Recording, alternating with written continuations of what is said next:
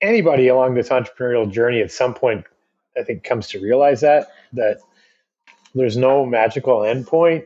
It's just you're climbing this ladder, and the rungs change and are different, and then you crush one and you move on to the next one, and you just keep climbing. And but there's no end to the ladder. It just goes on and on and on until the day we die. Enjoy that journey.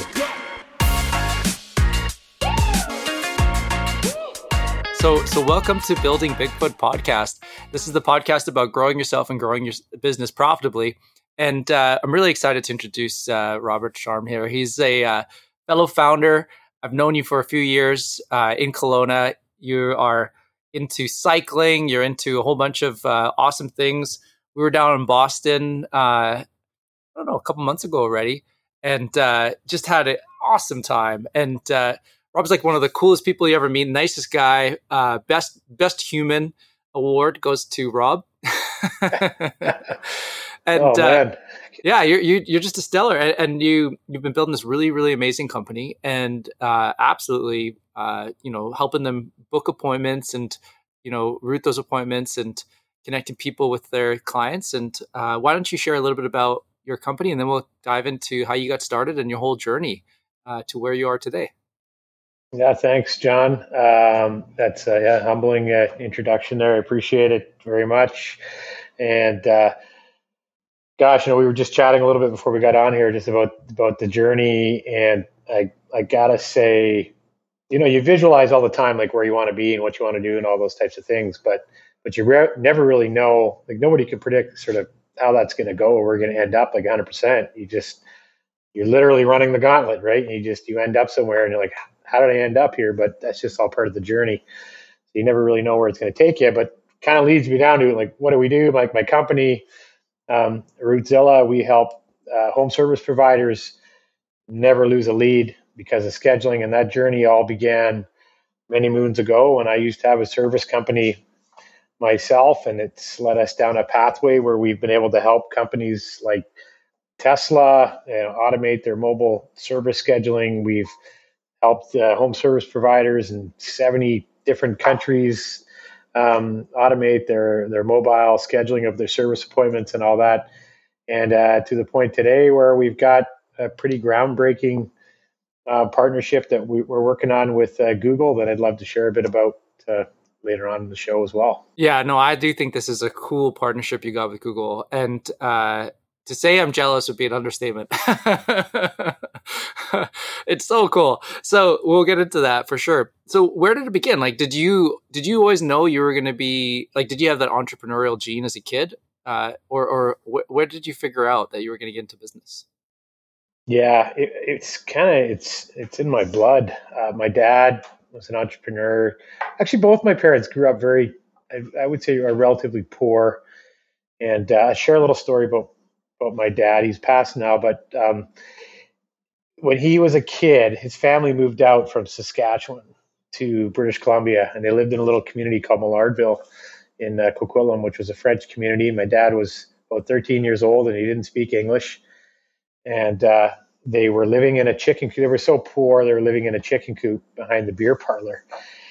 And so my dad would go out, and he would grab the cigarette butts that were on the ground outside the beer parlor and take what was left over, tobacco that was left over in them, and roll new cigarettes and sell them to the guys out back in the beer parlor to make a little bit of money and begin his journey of entrepreneurship and, making his own way and getting out of the hole. Fast forward several years, my mom and dad, when they met and they got together, ended up having 11 kids. So I have 10 siblings. We always had everything that we needed. My dad was, he got into developing houses. Like he went and learned, how to, he started off with a bulldozing company. Then he got into building houses, and over his lifespan, he built over 2,500 homes, a couple hospitals. He gave us a life where it's interesting, like where we just learned entrepreneurship, like vicariously through him. Like the phone sat in the middle of the dinner table, and this is, dating myself a little bit, but a little bit before the cell phone, where my dad would come home in the evenings and he would sit there, put the phone on the table, and that's when he would make all of his business calls. because he'd been on the road all day, he didn't have a cell phone. So now was the time when he got home, he could, call people back and whatnot. And so we all sat there around the table, watching my dad pick up the call and pick up the phone and talk to this guy, talk to that guy, and talk business. And so we were all just sort of vicariously learning entrepreneurship and business through him, every night at the dinner table. It was just part of our daily conversations. And so it's interesting, if you look at my sibling group, I think probably 7 of us are entrepreneurs now, like have our own businesses. So I'm the exact number, but it's high, and I think that is why. And myself, to sort of pinpoint, did I even identify it as entrepreneurship at any point, or consider myself that, like, early on? Probably not. Like, I mean, I remember just being in university and thinking, what am I doing here? I don't want to go work for somebody else. I've got all these ideas I want to get started on. I feel like time is passing me by, and I'm just eager to get going. And so, I mean, at that point, I couldn't have put a name to it. I didn't know what was going on inside me, or who I was, or how I ticked, but that's what it was. And just an entrepreneur, I think, from birth. Wow. So when you were watching your dad make those calls, did you think to yourself, other than this is just normal life, like what what a privilege it is to actually get to be part of that and experience it and learn from it? Similar, watching my folks grow up, they had us when they were pretty young, and then we moved countries, and just kind of went through the whole experience. I got to watch them kind of restart again from ground zero. Being a part of that, watching it, observing it, is one of the things that I feel has been contributed probably the most to some of the successes that I've experienced later in life, because of the fact that I got to see them go through the hard times and then later experience the rewards from it. And it's such a blessing. When you were watching it, did you ever think to yourself, that looks really hard, I wouldn't want to do that? Or was it more like, how did your dad, what was his body language? What, you know what I mean? Like, what was between the lines there? Was he, how did he communicate what he was doing? Well, one thing that, if I was to look back now and reflect, and probably, again, a lot of this would have gone over my head growing up, but he never complained, never ever felt sorry for himself. It just was just part of his day to day. I mean, maybe he would get. I mean, he went through lots of. Now I look back and I had an understanding of some of the challenges that he dealt with and all that, ups and downs with the market, especially being a developer.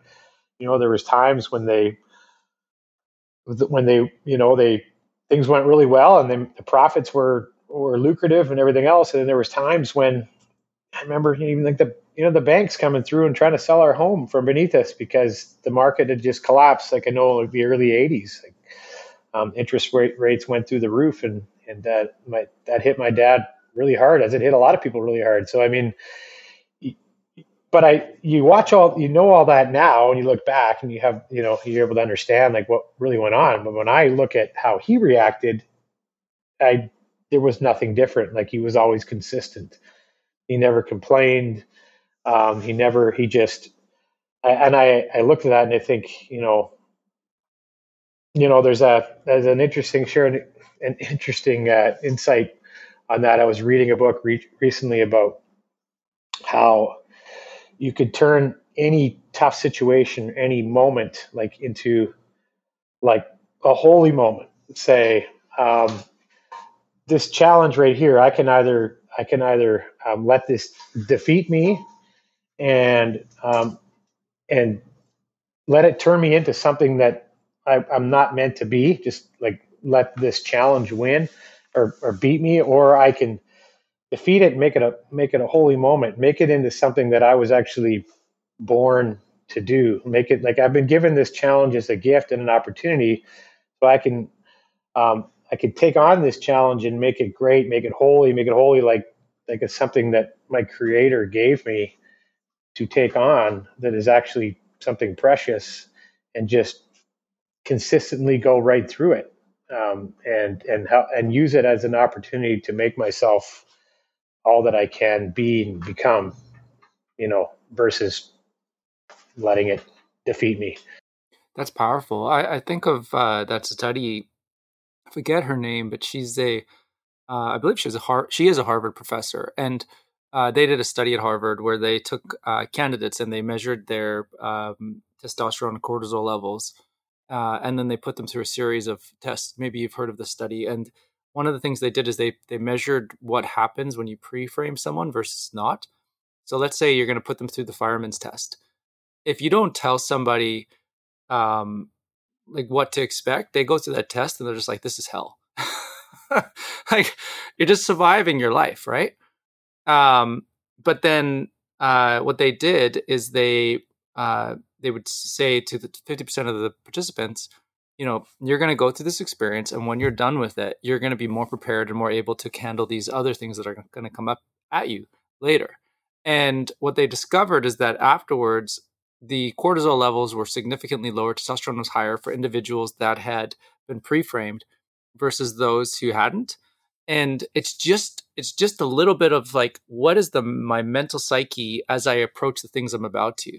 So that was the first thought I had. And then the second one is about gratitude, like the power of gratitude. It's like in all moments. I had this conversation with a friend, which I won't get into too much, but it was cool. I had a lot of my buddies come together. Haven't seen them for almost 20 years. And we were sitting out at this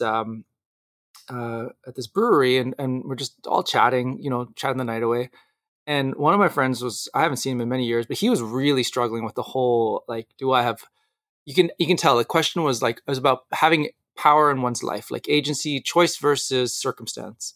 And we're getting this conversation, and it got to this thing, and he kind of got to this place where he was saying in his argument, he's like, you can't have gratitude because gratitude is a first world problem. And being born in Africa and coming from there, and I would say the truth is exactly the opposite. Look at people who have very little and look at how they behave, and then see how people behave in a situation where they have more than enough, like overabundance. And I think that the power of gratitude is the thing that really takes people from a place of struggle to a place where they are in a whole nother level of empowerment.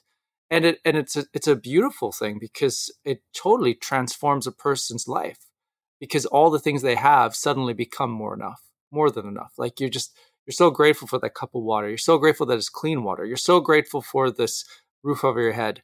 It's whatever it is. You're so grateful for a floor to sleep on. That is the empowering thing. And then you wake up with energy the next morning, and and the human capacity to create kicks in. And it's just fascinating. It's a fascinating thing. But yeah, sounds like your dad carries all that, plus humility, plus consistency, plus. It was well, he did, and I always hope that I could be just a fraction of what he was. I mean, I don't think I'm running out of time here. I don't think I'll have 11 kids, but as we were just talking before, I'm 43 now, so that's probably not going to happen. But yeah, if I could become just a fraction of what he was, or live that, take a little bit of the way he lived and live it myself. I know that's the road of embracing challenges, and then the true road of enjoying happiness and all that life has to offer. It's like that with every mountain that we have to climb is the joy that we seek in this life. And so it's like looking for those mountains and taking them on, climbing them. Don't run from them.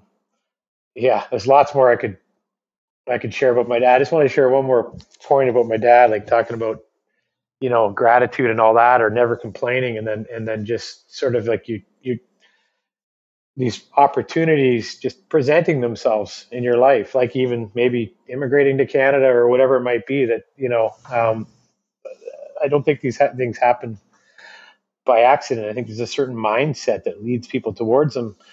And one example that I think with my dad was Mother Teresa came to visit Vancouver in the 90s. And my dad's a pretty humble guy. He just went about what he did in his day to day, and was never looking for attention, or was not an attention seeker. We didn't have social media and all those things.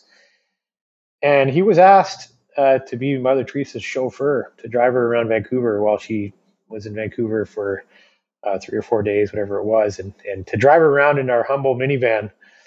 And so I think just what that speaks to for me, like I tell people that story and like, what, your dad drive around Mother Teresa? Like how That's did that happen? amazing.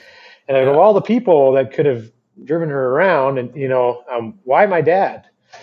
And I think just because of the way he lived his life, like it just people notice when you don't complain, when you just take life on as it is, and you just keep climbing those mountains. I think it just, and you're grateful, as you mentioned, it just attracts all sorts of goodness around you, and creates lots of opportunity and holy moments. Yeah. Holy moments. I love it. It's cool. I really think, yeah, something to that. So we could do an entire podcast on this. I have probably like 20 more questions I could ask, but moving forward, so then you were in university, you're like, this isn't for me. How did you get into entrepreneurship from there? Yeah, so I had played like competitive hockey growing up. I mean, I've always been very much like I've got a goal, and it's like blood, sweat, and tears, everything in me to accomplish that goal. And so growing up, it was always professional hockey, and I mean, and actually, I was big into football too. It was professional hockey, professional football, and so I was in university, and I had just finished playing a year of college hockey, and I could kind of see the writing on the wall. Like first time in my life, all right, you know what?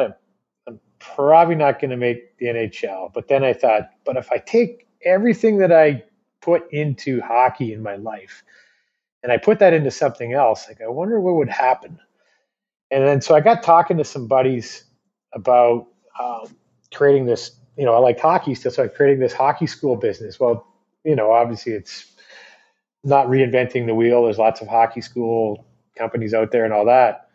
Uh, but what we found out was that the government of Canada at the time was issuing, or I should say, Hockey Canada at the time was issuing all this money out to minor hockey associations to help with the skill development of their coaches and all that. And this was something they were really struggling with because they had parents coaching who didn't really play the game at a high level and all that. So we said, well, we could build this company around providing these minor hockey associations with the skill development and training packages they need. We could come in and run these programs for them, and we could take that Hockey Canada funding to fund this program. And so we created this whole business around that, and the company actually this was back in 2021, but the company's still running today. But that was, so I got really super excited about that, and to the point where I'm not even hardly doing my schoolwork anymore. I'm just so excited about this new business that a friend and I are putting together, and I just wanted to go. I wanted to dump all of the energy that I put into playing hockey over the years into this business. Like I just didn't have time for anything else. Um, it drove me. It was, I can't even describe it, but when you're an entrepreneur, I think, and you have a mission, like something you want It's to do and right? bring to the world. It's just, you can't stop. Like you're all in. And I don't think everybody has that, but I definitely had that. And that was definitely the first aha moment that, I'm not going to do anything with this schooling. I'm not going to be a teacher. I was actually going to school to become a teacher. I was like, that's not going to work for me. I can't have a ceiling because I'm the kind of guy that's going to go above and beyond and all in and want to, make something as great as it possibly could be. Yeah, it's interesting when you say that. So you're playing the long game always. So because whenever I hear like don't have a ceiling, it's the reality is that a person who has a ceiling, or not necessarily has a ceiling but is comfortable with it, they can actually do a lot better in the short term. But if you can put aside the reward for a period of time and you break through to that next level, the payback period is quick. It's just you got to get there. And some people won't it's like that picture where they're chiseling through the rock, and there's like the guy who's walking back, and the other guy just below him is like one swing away from hitting the gold. Uh, some people will turn around, and so there's a part of the knack is knowing that you're on the right path. But usually when you have clarity of vision and you're entrepreneurial, you're on the right path. It's not a question of whether or not you're on the right path. It's just moving forward in that direction quickly so that you accomplish that outcome. I was speaking to, do you remember, have you met Tom Kelly? Sounds familiar. Where do I know him from? Yeah. Through the SaaS Academy. I'm not sure if you've met Tom Kelly or not. Yeah. Okay. He's a great guy. I interviewed him on the podcast a couple months ago, and he shared his philosophy in business, which is like throw away all the outcomes. Like throw away the car, the boat, the house, just get rid of it. Because all that stuff's going to come anyways. But just get rid of it. And then watch what happens. And because his whole philosophy is that, because I think he said he started like 20 something businesses and they all failed. So, and he's had one business that has just didn't start off as where it is today. Like it took him like 15 years, but today it's just massive. It's just grown so successfully. And I'm just gonna say, sorry, I didn't mean to cut you off, but I mean, a story like that, like wouldn't any logical person say, I'm not cut out for this after 20 failures? But like, I'm curious to know, like, why would you keep going? Why would he keep going? Right? Like, what was your hypothesis? Same thing. He's wired that way. Like there's literally nothing else he is more designed for than to go on this path. And he realized once he threw out the outcomes, he could sustain the path for forever. And then guess what? The fruit of sustaining path are the outcomes later.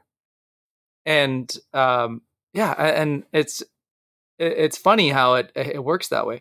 So then you like we need to play some pond hockey in the winter. You'd school me. You'd totally school me, but it'd be fun.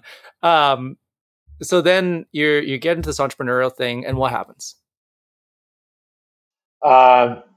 So that was my first sort of learning you can't teach this stuff in school. And I tell this people all the time, but it was sort of my first learning, like, okay, putting together like a business structure. There was me and my buddy, and then he brought in another buddy, and we were kind of splitting the pie too many different ways. And then we wanted to expand out of Vancouver. And I thought, well, I'll take it without doing a heck of a lot of research or knowing anything about market research at all or any of that kind of stuff, and like how to grow a business, beyond where you're at, like just learning, just seeking out opportunity and learning.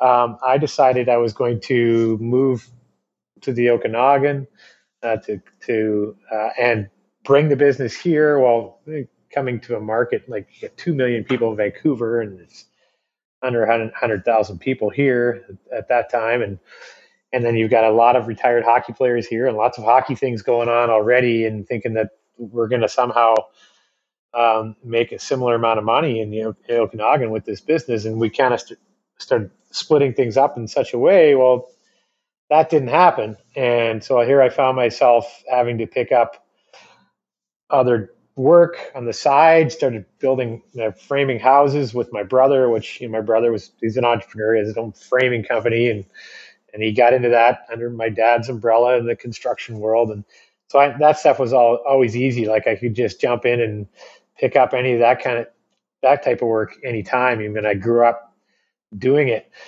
And so I picked up that kind of stuff on the side and got busy doing that. And then I quickly was like, I was thirsting for something more. I'm like, okay, well, this hockey school business thing is not going to make me what I want to make. And I just feel like the sky's the limit. I could do anything.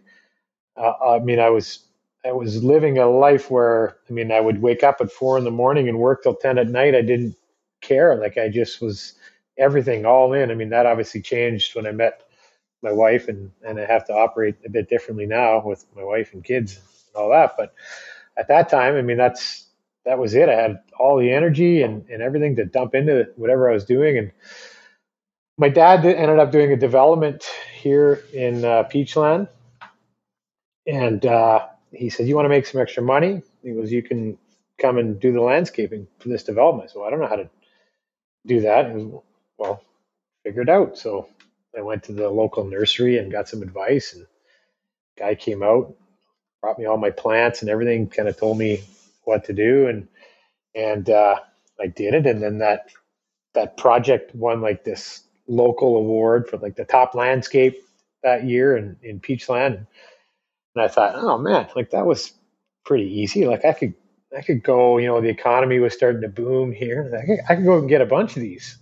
And then I could hire a bunch of people to work for me. I mean, all I had at the time was actually this little Geo Metro car that surprisingly you can actually fit a wheelbarrow in the back, which I learned. So that was my first landscape vehicle that I stuffed, and you can put a couple of rolls of sod on the roof as well if you want to without caving it in. But so that was my first landscape vehicle.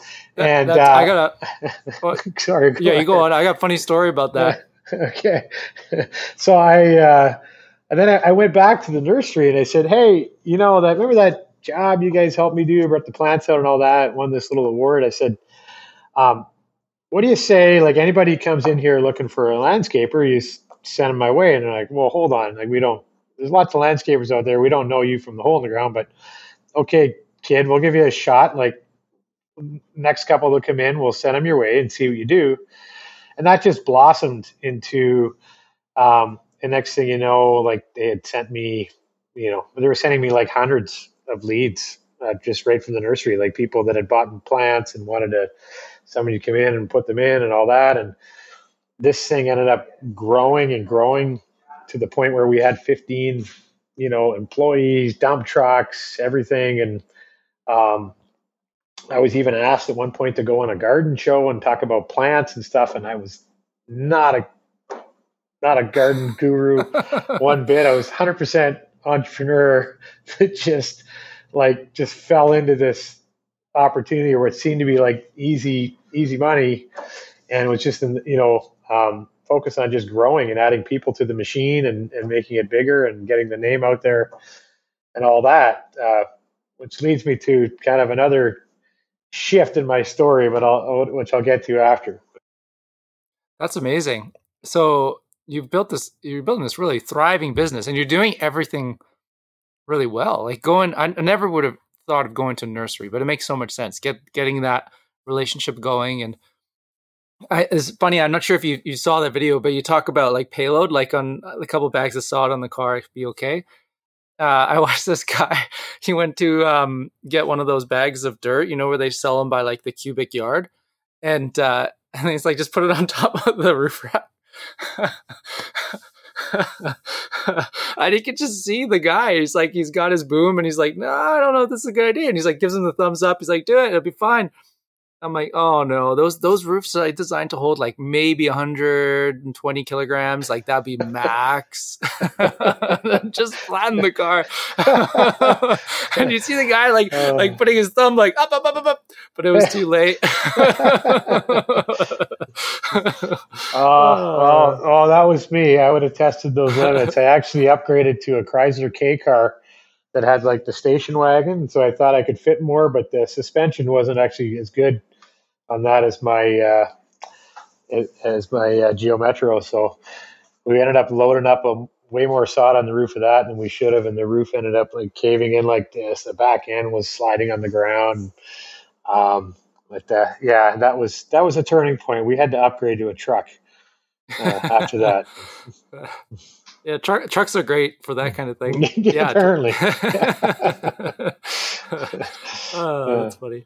So then what goes on from there?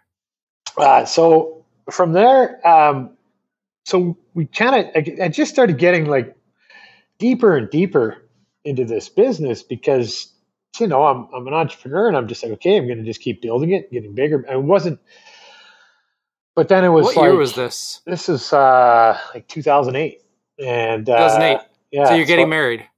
Yeah. Oh yeah. And oh yeah, we had lots of plants in the hall at our wedding. We decorated that thing to the nines, and um, I had all my employees at our wedding, and it was crazy. I don't even. It's crazy because I don't have that business anymore, and I'm not in touch with those guys. But I just was thinking back, and they're all all my staff were at our wedding, and but that was a special time. Anyway, so 2008, so we get married, and then a lot of things changed in the world in 2008. It was, you know, quite the global collapse of things, and so we got married in May of 2008. We had just finished building.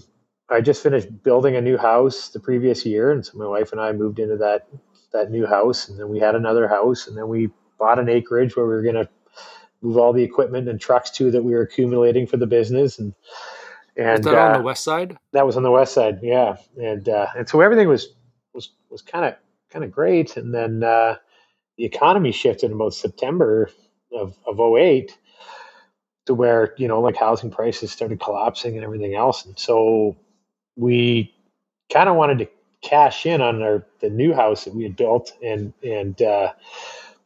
we just, like, we literally sold it just in time. Like a month later, we probably would have lost, another 50 grand or something on it. But we sold it at just the right time and started building a new home on the west side on the acreage that we had, and continued to grow the company. Except in the local economy here in Kelowna, I think at that time there was something like it was mostly like single family homes going in, and so we were doing a lot of those projects, like landscape projects.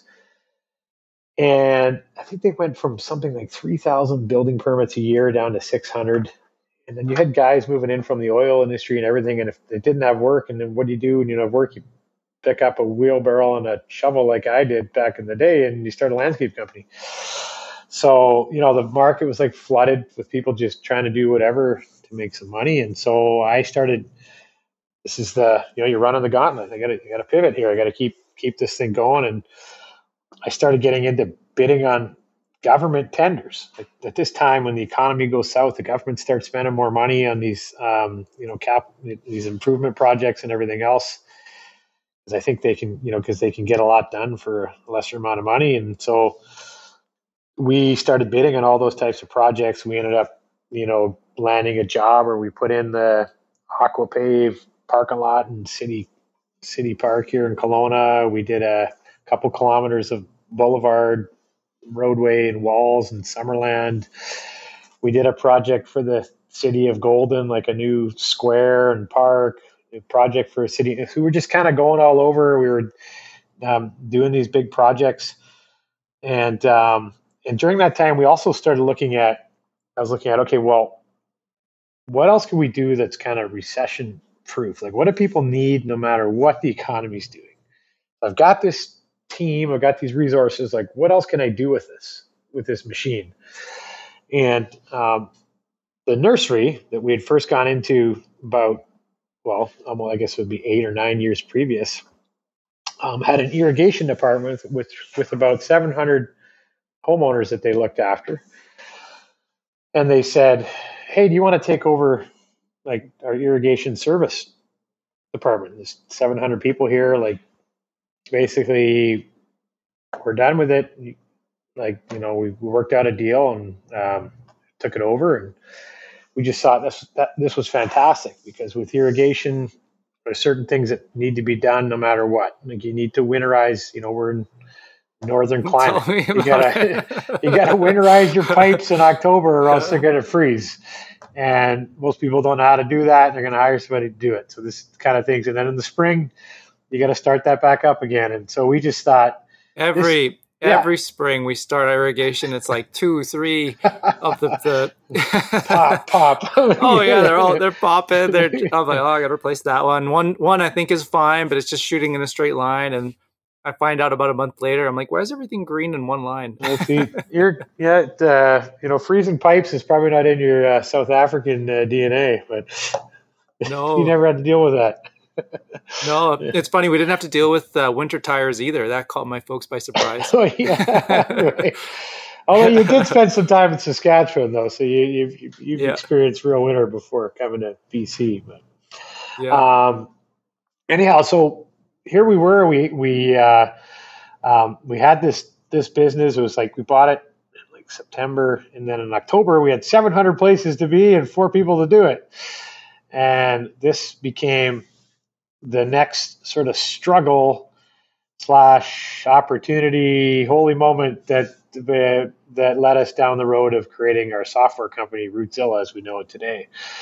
And so what happened there was, we had 3 people in the office, like phoning, texting, emailing, trying to create efficient routes. It was fixed price type services, so you had to be really efficient to make money off of it. And we hardly made any money because between having, the payroll of 3 people in the office to coordinate it and guys running around burning gas and labor left and right, just trying to get it all done, it was a disaster. And so this was the next sort of shift in our, I guess, challenge that brought the next opportunity. And we started looking we didn't want to reinvent the wheel, but we wanted to find a way to automate this whole process and make this business profitable. And we're still on that track. This is 2009, 2010, and we're still on that track today as a result of that shift, or that wonderful downturn in the economy that happened in 2008. Wow. So that's how you got into Rootzilla. So now, did you know right away this was going to become a tech company, or how did that transition happen? Absolutely no intention on creating a tech company at that time. So what year would this been? So this would have been like 2009, 2010, like in that area. 2009. Yeah. And same as us. Yeah. Interesting. Oh, really? And I think that's interesting. I think I met Steve probably in 2012 ish. So that makes 2012, sense. yes. Yeah. Okay. Yes. Yeah. So yeah, I what happened? We collect my thoughts here. So, what I didn't want to do is reinvent the wheel, and I was not looking at building a tech company or nothing. I just wanted to fix my own business, which actually was also interesting. Something that I did at that time is over the winter, like with the landscape business, you always had a lot of downtime over the winter, and so I read this Tony Robbins book, and he talked about just kind of visioning, like mapping, like goal setting and envisioning like what you want to be and do and who you want to be and all that. And I think I'd mentioned earlier on about how I was not a plant guru, landscape kind of guy. I just was an entrepreneur. And here I was just that's kind of where my life was going. Like anybody that ever talked to me always wanted to ask me questions about plants and walls and rocks and dirt. And it's like, oh man, like I'm not that passionate about this kind of stuff, but okay. I mean, that's who people see me as. And I'm an entrepreneur, so I'll roll with it as long as it, continues to build this business, and I'll do it. But I read this book and I started thinking about, a life where I could kind of run my business from anywhere. I could be that family guy, priority being time with my family, and similar to my dad, more like my dad. Like he built all these homes and everything else, and was extremely hard worker, but he was always there with us every step of the way. It wasn't like he was off somewhere else. I mean, we were all there with him as part of the journey and living that journey together. And that's what I wanted. And I wanted, I started envisioning like how I could build this journey and take this anywhere. If we wanted to move here or there, we could work remotely. This is pre-COVID, obviously. And so where everybody got forced into thinking that way. But so when we went looking for a solution for the landscape company, we didn't want to reinvent the wheel, so we were looking what's out there, and we came across the website for 1-800-GOT-JUNK, and we saw how you could enter a zip code and then get a dump truck all booked, and it was all automated before even speaking with anybody. And I'm thinking, wow, that's amazing! Like I just filled out this form. There's actually a truck coming to my house, and I haven't even talked to anybody. Like, it's done. It was that amazing. And then when we went looking at like getting a solution like that, it wasn't something that was readily available off the shelf.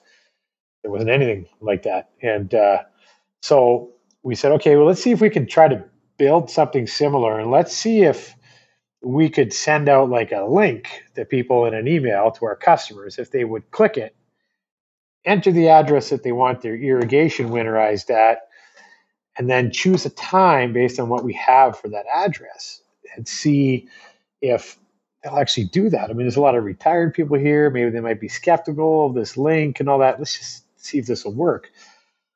So I hired a young developer. He was in grade 11 at the time. And we worked kind of over a 3-month period, just kind of, I put together like some screenshots and say, make this screen do that, and that screen do this. And let's see if we can get this to the point where it'll actually work. And we did. It was pretty rickety, but it was enough for like a proof of concept.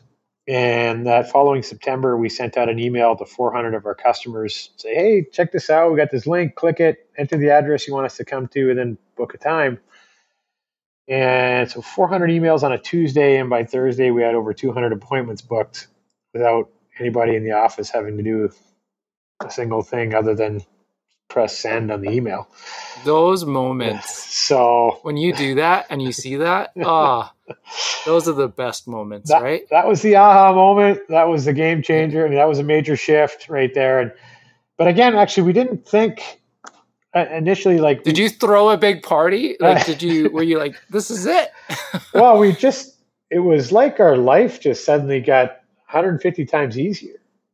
It was just like this big weight off. That's right. And it was like, wow, we could scale this. We could just add more customers in and no big deal. I mean, there was still manual work that we did on the back end. Like, it's not anything like what Rootzilla is today, but it was enough just to capture people into a funnel and sort them. It was the moment, right? Oh yeah. The fledgling idea. Yes. Yeah, it was, I mean, I'll never forget that moment. I remember just sitting there that evening as we sent the email and just getting all these notifications, like ding, ding, ding, like all these bookings coming in. And it's interesting because our customers get that same thing today when they sign up for Rootzilla, and they're like, is this going to work? I don't know. Like, I'm going to send this out. I'm going to put this on my website. And then all of a sudden, ding, ding, ding, these bookings start coming in, and they're all booked out efficiently, exactly where they want them to be on the map, and they're like, oh my gosh, like, I haven't done anything. This is just happening. I'm just sitting here watching my business grow, like in front of me, with every ding. It's amazing. So it was an amazing feeling, in a day I'll never forget. Oh, there's a few of those moments in our history as well, and they're so cool. They're so fun because they're really not even expected. You do all the work, but you're not even expecting an outcome, and then it happens, and you're just like, oh, like this is it. There's something here. Like, let's keep digging. Like, this is exciting. It's kind of like you dig a lot of holes, and then occasionally you strike oil, and you're like, this is it. Maybe we should build a facility right here. This is something. Exactly. Yeah, exactly. It's there's I don't know where we are in your latter questions, but I'd love to share sort of where that led. Yeah, go from there. But because it's pretty interesting, because then it was probably about 2012 where we got the idea that, oh wait, we should turn this into a tech company, and we got in touch with Accelerate Okanagan probably similar time that you guys did, and started learning about the tech space and learning about pitch decks and all that, and like what a CTO is and a CMO and these different roles and all that stuff has just been, again, things that you just learn, I think, sort of hard knocks, like, is going through them and experiencing them and realizing what you need right now and what you don't need and all that. Anyways, we built this tech company, which is Rootzilla. We took some of our learnings from what we had built before and said, well, technically, like, postal codes don't work that well. We can make it that much more dynamic. We can make it so that Rootzilla automatically limits the driving distance between appointments, but actually using real addresses in a more of like an Uber type scheduling way or scheduling experience. There's even, there's issues like a postal code area here in the Okanagan. The Peachland postal code area goes all the way to Rock Creek, which is about a, hour and a half drive or so from Peachland.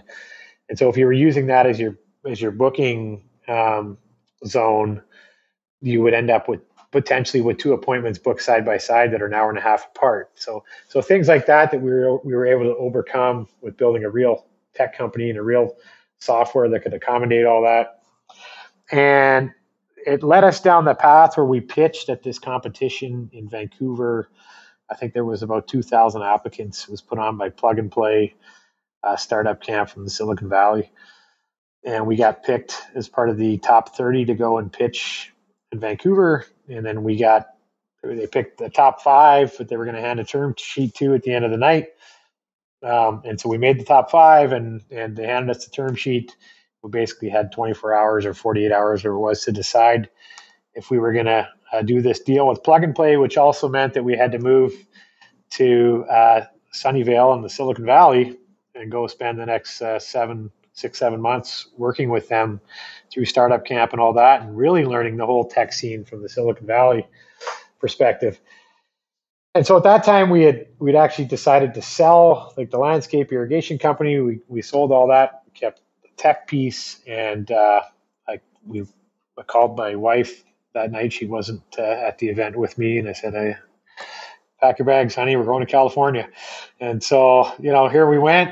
In January, we packed the car, headed south, and we were living the dream. We thought we were going to come home billionaires. And just overnight, like people were just going to see this and want it, which couldn't have been further from the truth, because we're forward-thinking entrepreneurs and thinking that every other home service company out there was thinking like we were at that time. Couldn't have been further from the case. This is now 2013, 2014, and it wasn't until actually even today, after the goings on of COVID and all that have forced certain changes in how we do what we do, that even companies like Google and Facebook are telling us that they're just starting to focus on bringing in solutions like ours because the consumers are demanding them and the service providers want them and really need them now. And I'm thinking, okay, well, that was like 9 years ago. We had that thought. We were so ahead of it. But that's the nature of the beast. So we moving ahead like into 2015, we just really struggled to grow and get other companies to use this and do their scheduling in this way. And we just kind of bootstrapped our way along, kept the lights on, just kept onboarding new clients as best we could.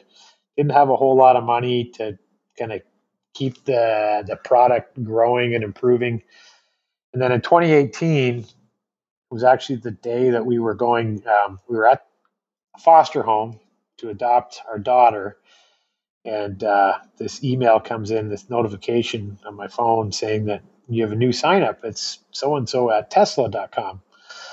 And then over the next several days, it was just all these Tesla accounts started opening up and signing up for Rootzilla. And within a month, they had over 300 employees using Rootzilla. And we got on a call with them and they said, "How did you guys come up with this?" So this is exactly how, we've got thousands of requests coming in per day for appointments. Like with Tesla's case, like instead of you bringing your car to the dealership, they come to you at your home or office to fix your car.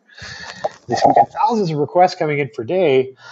And with Rootzilla, we can just send these people this link and then they could just book themselves, and it's all efficiently booked, like on the map, like it's, the driving distance, or you guys are grouping appointments together for us in a workable distance so that we can actually get more appointments done in a day and all that. And, we did a little case study with them, over 50,000 appointments. We saved them an average of 16 minutes per appointment by eliminating all the emailing, texting, phoning back and forth they were doing to schedule their appointments. It's the traveling salesman math problem, like, right? Just like we were doing with my irrigation company. So here's Tesla, Fortune 50 company, prides themselves on building technology, finds little old Rootzilla, and says, wow, these guys figured it out. They're doing it the way it should be done.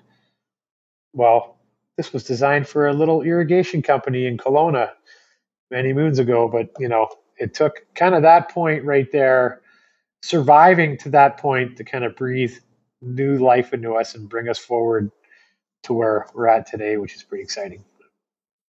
Okay, so there's so many points to make here, which is really valuable. I think the first point is, like, well done, Rob. You need to be able to survive, and you need to be a certain amount of fortitude to get there.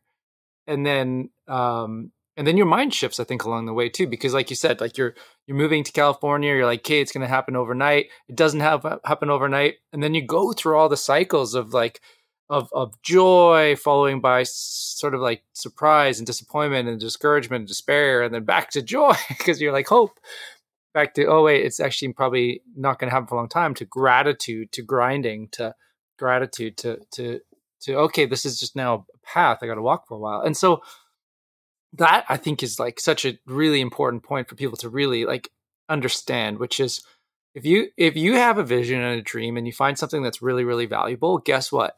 There's almost 8 billion people in this world. I guarantee you're not the only person that's really valuable for it. In fact, the market is probably a lot larger than we realize, and it's just about how do we get it into the hands of the right people. So if you get it into a Tesla, boom, game changing, right? And the other thing I think that's like really worth noting, which I find really fascinating, is I mentioned the traveling salesperson problem, but that's like a famous mathematical challenge that engineers struggle with. And I can imagine that Tesla, being an engineering first company, they probably looked at that and were like, how the heck do we solve this problem? Meanwhile, this team in founded in Canada has gone and solved this problem for them already, the exact solution that they need. And it's like so often, like we'll plant the seed, but the germination period might be longer than we think it's going to take, but it will germinate eventually. But this is why, having the ability to grow a company, like you said, you bootstrapped it for that time period, being able to sustain it is really important, because sometimes time is the kiss of death. It's not that it wasn't the most valuable. It's just that you hit the market early. And when you hit the market early, you have to educate, you have to communicate, and it's hard to educate. Like, it's one thing to put out there, I'm a landscaper. Everybody knows what a landscaper is. Imagine being the very first landscaping company.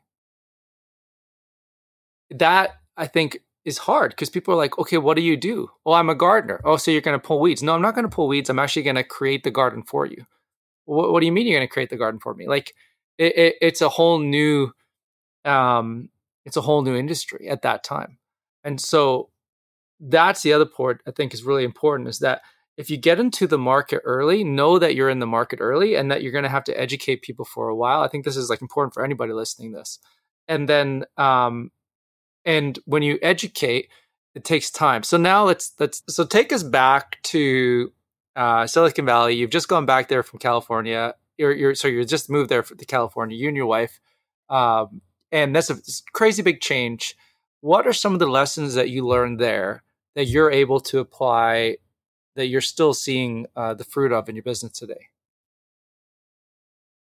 Yeah, I think one of the biggest learnings entering the Silicon Valley was that the whole ecosystem sort of embraces failure as a pathway to success. Like, it is a part of how that world ticks. Like, it's what it's all about. It's almost like you're not even credible in the Silicon Valley unless you failed. It's and versus coming from, I think we're getting there in Canada, especially in the tech space. I mean, granted, it's not as it's still fairly new compared to places like Silicon Valley, but it's Yeah, I mean, right down there, it's like people come there from all around the world. Like we rented this. It's really hard to find a place to live. For one, it's like everything is expensive and through the roof, and so we ended up renting this place renting a room at a hacker home, which is basically a hostel for techies. We couldn't afford anything else. We paid $1,600 a month US, so you got to transfer that into Canadian dollars for a room in this house with about 15 other guys who were sharing rooms with each other. Like some of them would be in a room of like 6 to 8 guys in bunk beds, and they're working like $130,000 a year jobs at like Apple and Google down the street, living in the hacker home, like renting a bunk bed because that's all they could afford or get their hands on. But what was interesting though is these guys were from all around the world. There are people coming from Italy, Korea, China, and they were just so happy to be in America, to be in the Silicon Valley, and have a chance to live that American dream and to make $1, or to have the freedom to fail, the freedom to try something, and convince others that they should get behind them and support this, and realizing that nothing happens without people being willing to fail in this world. Nothing good comes out of people running from failure. It's the pathway to success. It's why we have all these great things. It's that somebody was willing to take a chance. And that's what the whole sort of Silicon Valley environment was like to me. Is one of our portfolio managers said to me, he goes, if you wanted to make millions off of selling pencils, he goes, you could make millions off of selling pencils. If you devoted your life's mission, he goes, I said, but there's lots of people that sell pencils. So yeah, but if you devoted your life to that, made it your mission, you were not going to stop until you made millions off of selling pencils. You can make millions off of selling pencils. It's not about whether or not somebody has done this before or anything like that. It's about whether or not you're willing to put in the work to make money off of this thing, assuming that it's something that others see value in, and obviously if you've garnered enough proof points along the way to say, yeah, people do see value in this, it's probably worth me leaning in on. If you really put in the work and don't give up, you could do it. And the other thing, sort of key takeaway from the Silicon Valley to me, was that when you introduce your idea to people, their initial reaction to me was always, okay, how can we turn this into, how does this turn into $1 billion business? How does that happen? Let's brainstorm about that. Versus, a lot of times when you talk to family and friends who don't understand what you're doing, their reaction is, yeah, I think that's been done before. Or I don't see how you're going to make money off that. Or I don't get it. Why? That seems crazy. I think you're dreaming. Or I think it's all pie. They don't understand. They don't understand why you would take that kind of risk. Why would you go on that journey? You've just said something there, which, being a Canadian entrepreneur, I've just normalized, which is that is the default response. And I would say it's not just friends and family. And, it could just be the kinds of, but normally I would say, if you're going to speak to anybody, even a potential mentor, that's going to be their approach to conversation with us. They're going to say, it sounds like maybe the timing's off, or it's they're coming from the skeptical component, and I think the good intention is that they really do feel that that's the best way to help, because they're like, well, if I can give them enough objections, I'll give them some fodder to think about. Maybe they can then go home, think about how to overcome these objections, and they'll have a stronger business model, right? But what ends up happening is the brain takes that information and says, oh, maybe I need to pivot. Doesn't think, oh, how do I make this bigger? It's thinking, how do I come up with something different? And what I love about what you just shared with the approach that you got from Silicon Valley, which is, okay, how do we turn this into $1 billion? Like we're solving this together. Together, let's think outside of beyond where we're at to where we could be, and then maybe we could figure out a path to get there. So as soon as you even start using that language, my brain is like a magnet, right? It's like just drawn there. So it's like, oh, I like that. Instead of trying to figure out like why this might fail, let's just put our heads together and think, what is the biggest possible thing that this could turn into, and what would that take? What would need to be true for that to happen? Let's go there. Versus imagine if everybody you met went there with you instead of saying, trying to come up with all the things that maybe, are reasons why maybe you weren't going to be successful at this. Imagine where our entrepreneurial, society or that aspect of our country would be at today. If approach to others, I think Canada would be so much further ahead. The number of, so we'd go to these tech meet and greets back in obviously similar circles. You then go to Silicon Valley. We stay in Kelowna. And I continue to do the wine and dine cheese with the local angel investors and, the peeps. And I wasn't really interested in investment. I was, we're different business model. And so we've kind of chosen that route. And so, but I got tired of so one of the things you get in these networking events is that you'd meet people and they would say, tell me a little bit about your business. And so I'd start chatting to them a little bit about their business, and I'd ask them a little bit about themselves, and and they'd be like, "Oh, I'm this and do that or whatever it is." I advise to certain businesses, and then they'd be like, "Hey, tell me your MRR," and tell them the MRR. I tell them they go through the same 3, 4, 5 questions or whatever, and you're just this fledgling little startup back in the day. You're just a baby. You're starting. You haven't, you've got you've got this, maybe you got some good customers who love you, but that's about it. Right? You've put all your blood, sweat, and tears, and they're like, "Oh, I don't know. That MRR is pretty small. Maybe you should shut this down." So twice I got that. Once from a really well-meaning CFO,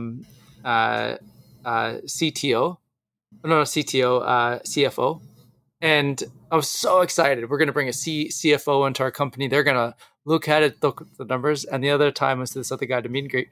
And I just learned after that. I was like, okay, I'm when people bring, as soon as they start asking certain questions, I can almost, it's like a reflex now. It's like ding, ding, ding, ding, ding. I'm like, who else in this room can I talk to? Next. Yeah, exactly. Because I'm I would rather have the kind of questions that you're just talking about now, which is, let's talk about where things can get to and how we can get there and how we can solve those problems together. Because that's what's inspiring. That's what you wake up for in the morning. It's exciting when you take on a big problem and you're like, how can we go after it together? That's fun. That's the fun stuff. I find a lot of times that those types of questions will come from people who probably haven't walked in your shoes, or they've come from maybe another walk of life, and those are just kind of learned. Those are probably questions that are taught in school, but they're not. I think what you end up, or what I found, what I ended up running into more in the Silicon Valley was people who had walked in my shoes, and had started off in a similar way, trying to solve a real world problem, had been through all the ups and downs and everything, really grounded and understanding of where you're at, and trying to think of, okay, how can this guy, what needs to be true here? How can this guy get through this? He's got something here. How can we, what can I tell him that'll help him get through this? Yeah. You need a certain, you can always tell when you're talking to an entrepreneur who's been an entrepreneur for a while. And because, like you said, the way the conversation goes is so different. And the kind of questions that they ask and the things that they focus on are different. And it's refreshing. And I hope in many ways, in a small part, that this is what happens with this podcast, is that people listen to this.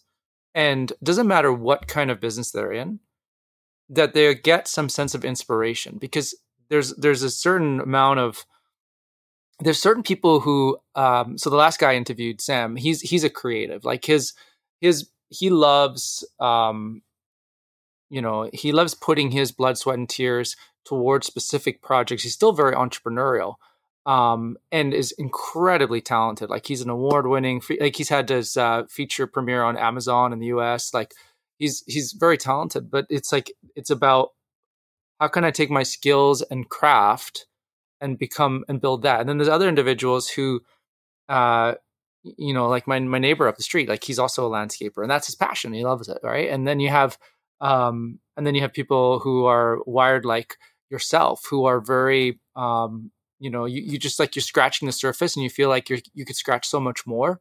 Like you just know that there's something, and you bring on a company like Tesla and you're like, yes, this is kind of it. This is kind of a little bit more of what I see in my future.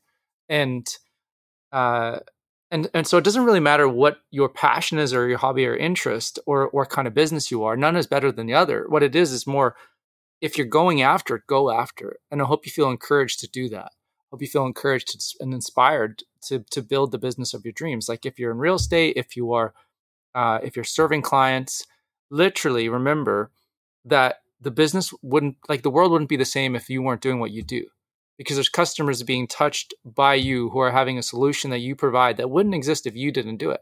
It just wouldn't. Like, sure, someone else might come up with something similar, but it would never be the same. It would never be what you provide, the way you provide it. And that's a real impact that people are making in this world every single day. And sometimes I just want like people to know that just it's worth it, right? So go on. I'm curious. Like, so that was profound. What else? What else was, I guess, interesting is that we ended up getting meetings with companies that we thought we had no business talking to. We're this little, struggling startup, and then I went to this kind of hole in the ground, pitch practicing thing. There's lots of meetups and stuff down there. They take your pick, and you never know who's going to be at one of them. And I go to this meetup. There's probably 20 people in the room. And then I get up and practice my pitch. And then this guy pulls me aside after, and he's like, hey, I work for British Telecom. It's a $16 billion company, and I think they might be interested in what you're doing. And I'm like, oh, okay. Well, again, you get excited, the highs and the lows. Like you think one of these things you're just going to make, you're just going to hit it out of the park. And I had no idea what I didn't know at that point. But of course, you go through the journey and you learn what a conversation like that, with a company like that looks like and how that goes. And little did I know, really, I think in the grand scheme of things, that was only just prepping me for the kind of things we're working on today. But we went down that road. British Telecom ended up flying out their CEOs from London and Ireland to meet with us in this, top floor boardroom in downtown San Francisco, overlooking Alcatraz and the Bay. And I'm sitting in the waiting room to go into this meeting with all these guys in suits, and I'm sitting beside this little struggling startup, just like myself, company called DocuSign. And so the two founders of DocuSign are sitting there, and they're quite nervous about going into this meeting as well. Who's going first? And they called me in, and I went in, and of course I was, trying to be a little bit cocky and confident and all that. Just had a T-shirt on. They're all wearing suits and ties, and had my Rootzilla shirt on. Went into this meeting and talked to all these guys, and then they were like, yes, oh yeah, like everything went great, and we get 800,000 home service type companies in the UK that we think we could sell this to, and but this is 2014, and what I know now, is that these companies are not looking for solutions like this, and the consumer is not sort of looking to buy in this sort of way. So we just ended up going down this rabbit hole with them, and then we just never could get to the point where we got a deal done. So it ended up sort of as just an amazing experience, and it was like just a learning, which led to my next meeting in a similar boardroom downtown San Francisco. This other guy that I met, like do networking down there. He brings in the CEO of Gannett from Washington, D.C., and a bunch of their other executives. And Gannett's the biggest media company in the U.S. at the time. And he gets a meeting with them and about 16 other companies set up in this boardroom. And all of these companies are like several millions in revenue, and we're like virtually nothing.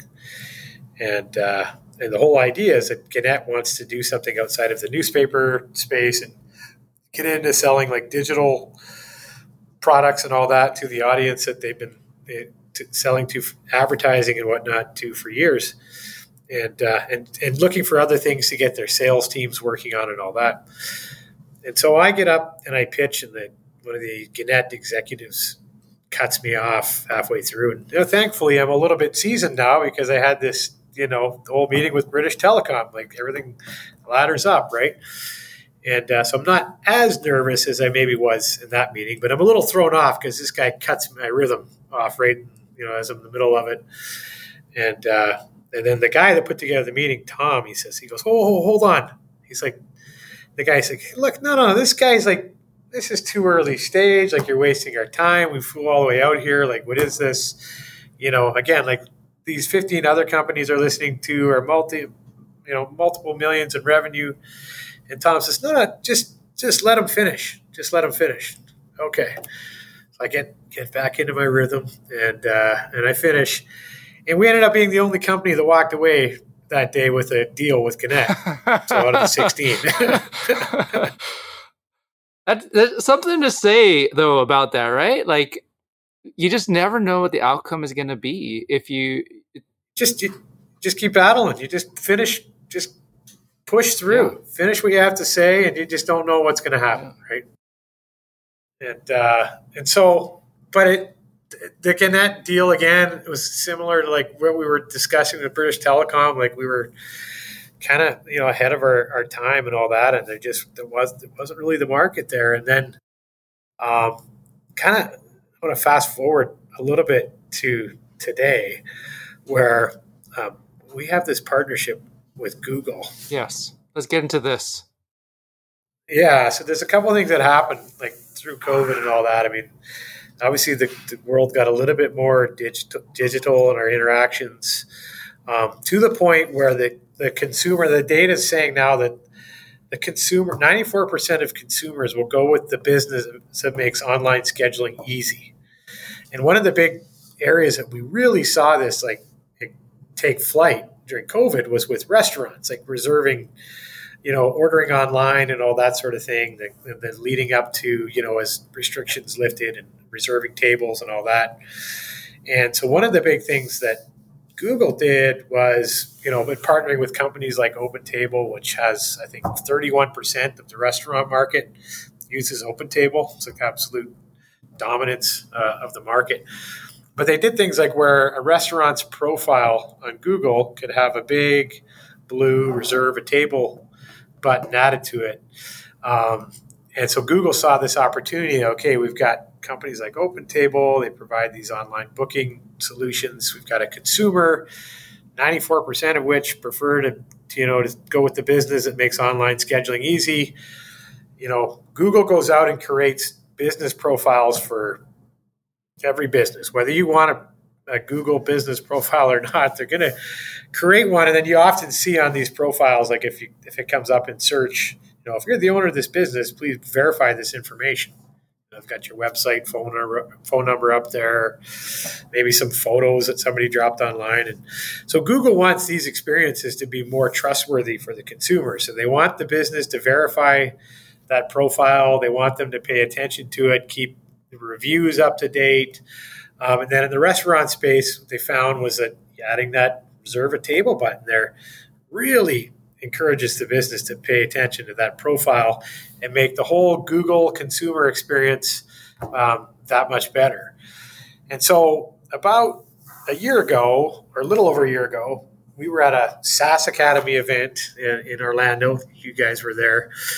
And there's a guy from the SaaS Academy, Marcel, the MC, got talking to him. And he says, I'm going to be on this having the CEO of this company on my podcast, who's like I'm not going to mention any names because it might be competitive in some way, even to you guys do. But anyways, the CEO of this company that provides like a platform for marketers to manage their clients. You can mention any, like, yeah. I really believe I got two philosophies in life. One is there's more than enough for everyone. Oh, I got more than two, but than everyone. And I think like if we work together, the world just is better. Like it's so I really don't mind. Like you can mention anybody. Yeah.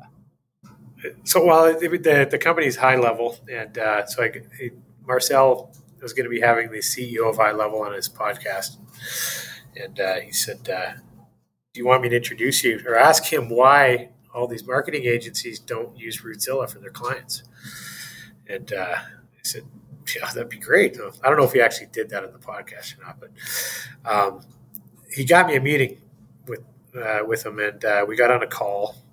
And he said, we just did this integration with Google where you can run an ad through our platform. And if anybody, you can run an ad through our platform, you can add a book now button to your ad. And he goes, and so it's really designed for like wellness or like brick and mortar type businesses where you don't have to consider geography. And it's really great because you can run the ad, you can have this book now button in the ad, your ranked high and all that. It's great. He says, you guys should talk to Google about this, about what you do. Oh, it was through him that he got connected to Google. Yeah. Crazy. And so he said, you guys should talk to Google because what you're doing would be really powerful for home service, like considering geography and all that. I said, yeah, it'd be great. He goes, well, you know what? I mean, he probably spends millions with Google every month. And he said, the amount of money I spend with Google and all that, it took me 6 months to get a contact at Google to even get in on this. If you want, I'll introduce you guys. I was like, fantastic. Yes, please. That'd be great. So he does an introduction to Google. So we get right to where we need to be within this behemoth of a company. And we got talking to them and they said, yeah, you know what? Actually, like the way you guys do it, like we're not set up to handle that, like the geography piece. Like that would be too complicated for this integration. But we've got something else in mind, and it's similar to what happened with OpenTable and adding the button to the Google profiles. So we got something else in mind. Let's just keep in touch, and we'll get back to you. And that was it. Was that without paying any money at all, what they wanted to give us the ability to do was add this big blue button, the big blue button, as we're calling it, to a Google business profile, where people could, organically, like whether they were buying ads or not, could have this button show up on their business profile that enables people to book their services. And for home services specifically, like for, carpet cleaning to HVAC to plumbing to roofers, geography, like to book appointments, you have to consider geography because your customers don't live all side by side. If you're going to give somebody a time, you have to factor the driving distance between appointments and all that, which is what we do.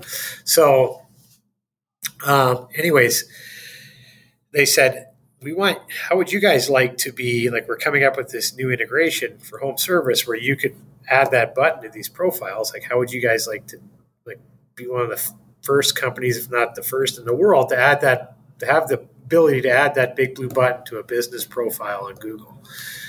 And we said, yeah, that'd be amazing. That'd be fantastic. What an opportunity. And so fast forward to January this year, they got back to us and said, we have the documentation. Let's get something signed. February, we signed the deal, started the integration, very white glove, working hand in hand with the Google engineers to laddering up to a week ago. We're 100% live in the US and they're starting testing on the rest of the world.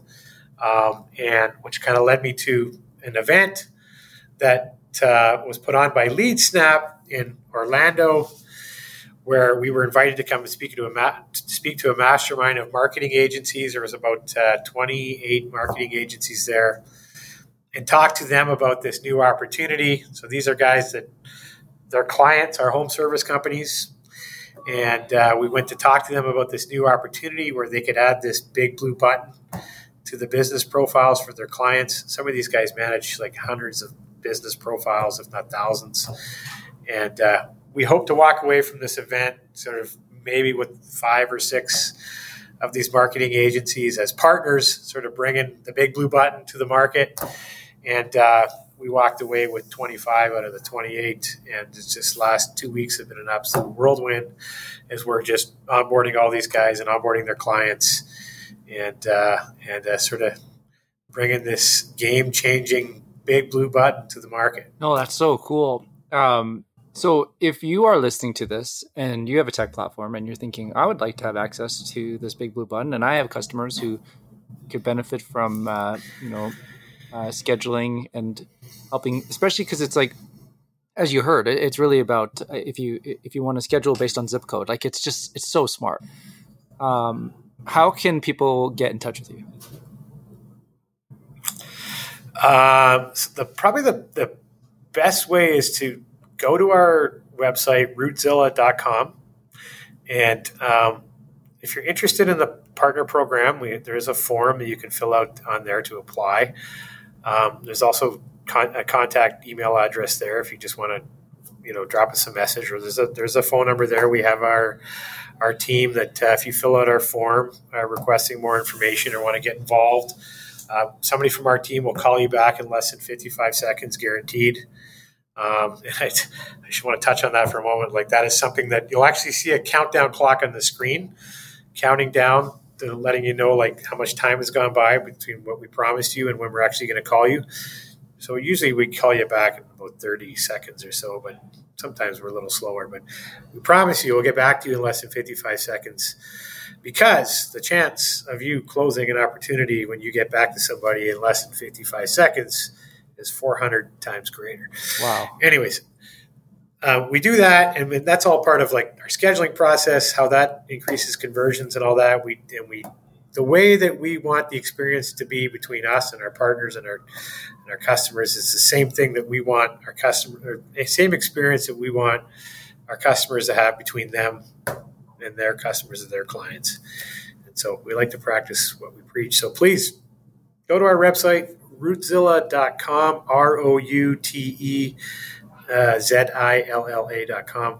If I'm talking to Americans, they'll say routezilla.com. I hang out with Americans all the time, so I think I say route too. There you go. And it's totally an acquired thing, because it's not. Yeah, I didn't say it ever before, but I do now. But yeah, Rootzilla. So that's funny. And just as an aside, Go High Level is awesome. I think they're doing something super cool, and we're not competitive like at all. So. Okay. Yeah, I have no doubt at some point in the future we'll probably have a plugin directly into Go High Level, just because we've had people like requesting that from us. And but at the moment, they're not really.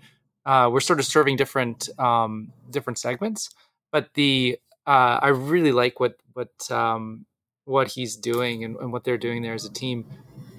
They really came out of nowhere, and through the coaching and the affiliate side have really grown a really cool business. So I've got a lot of admiration and respect for those guys. That's cool. It's neat that you got connected that way.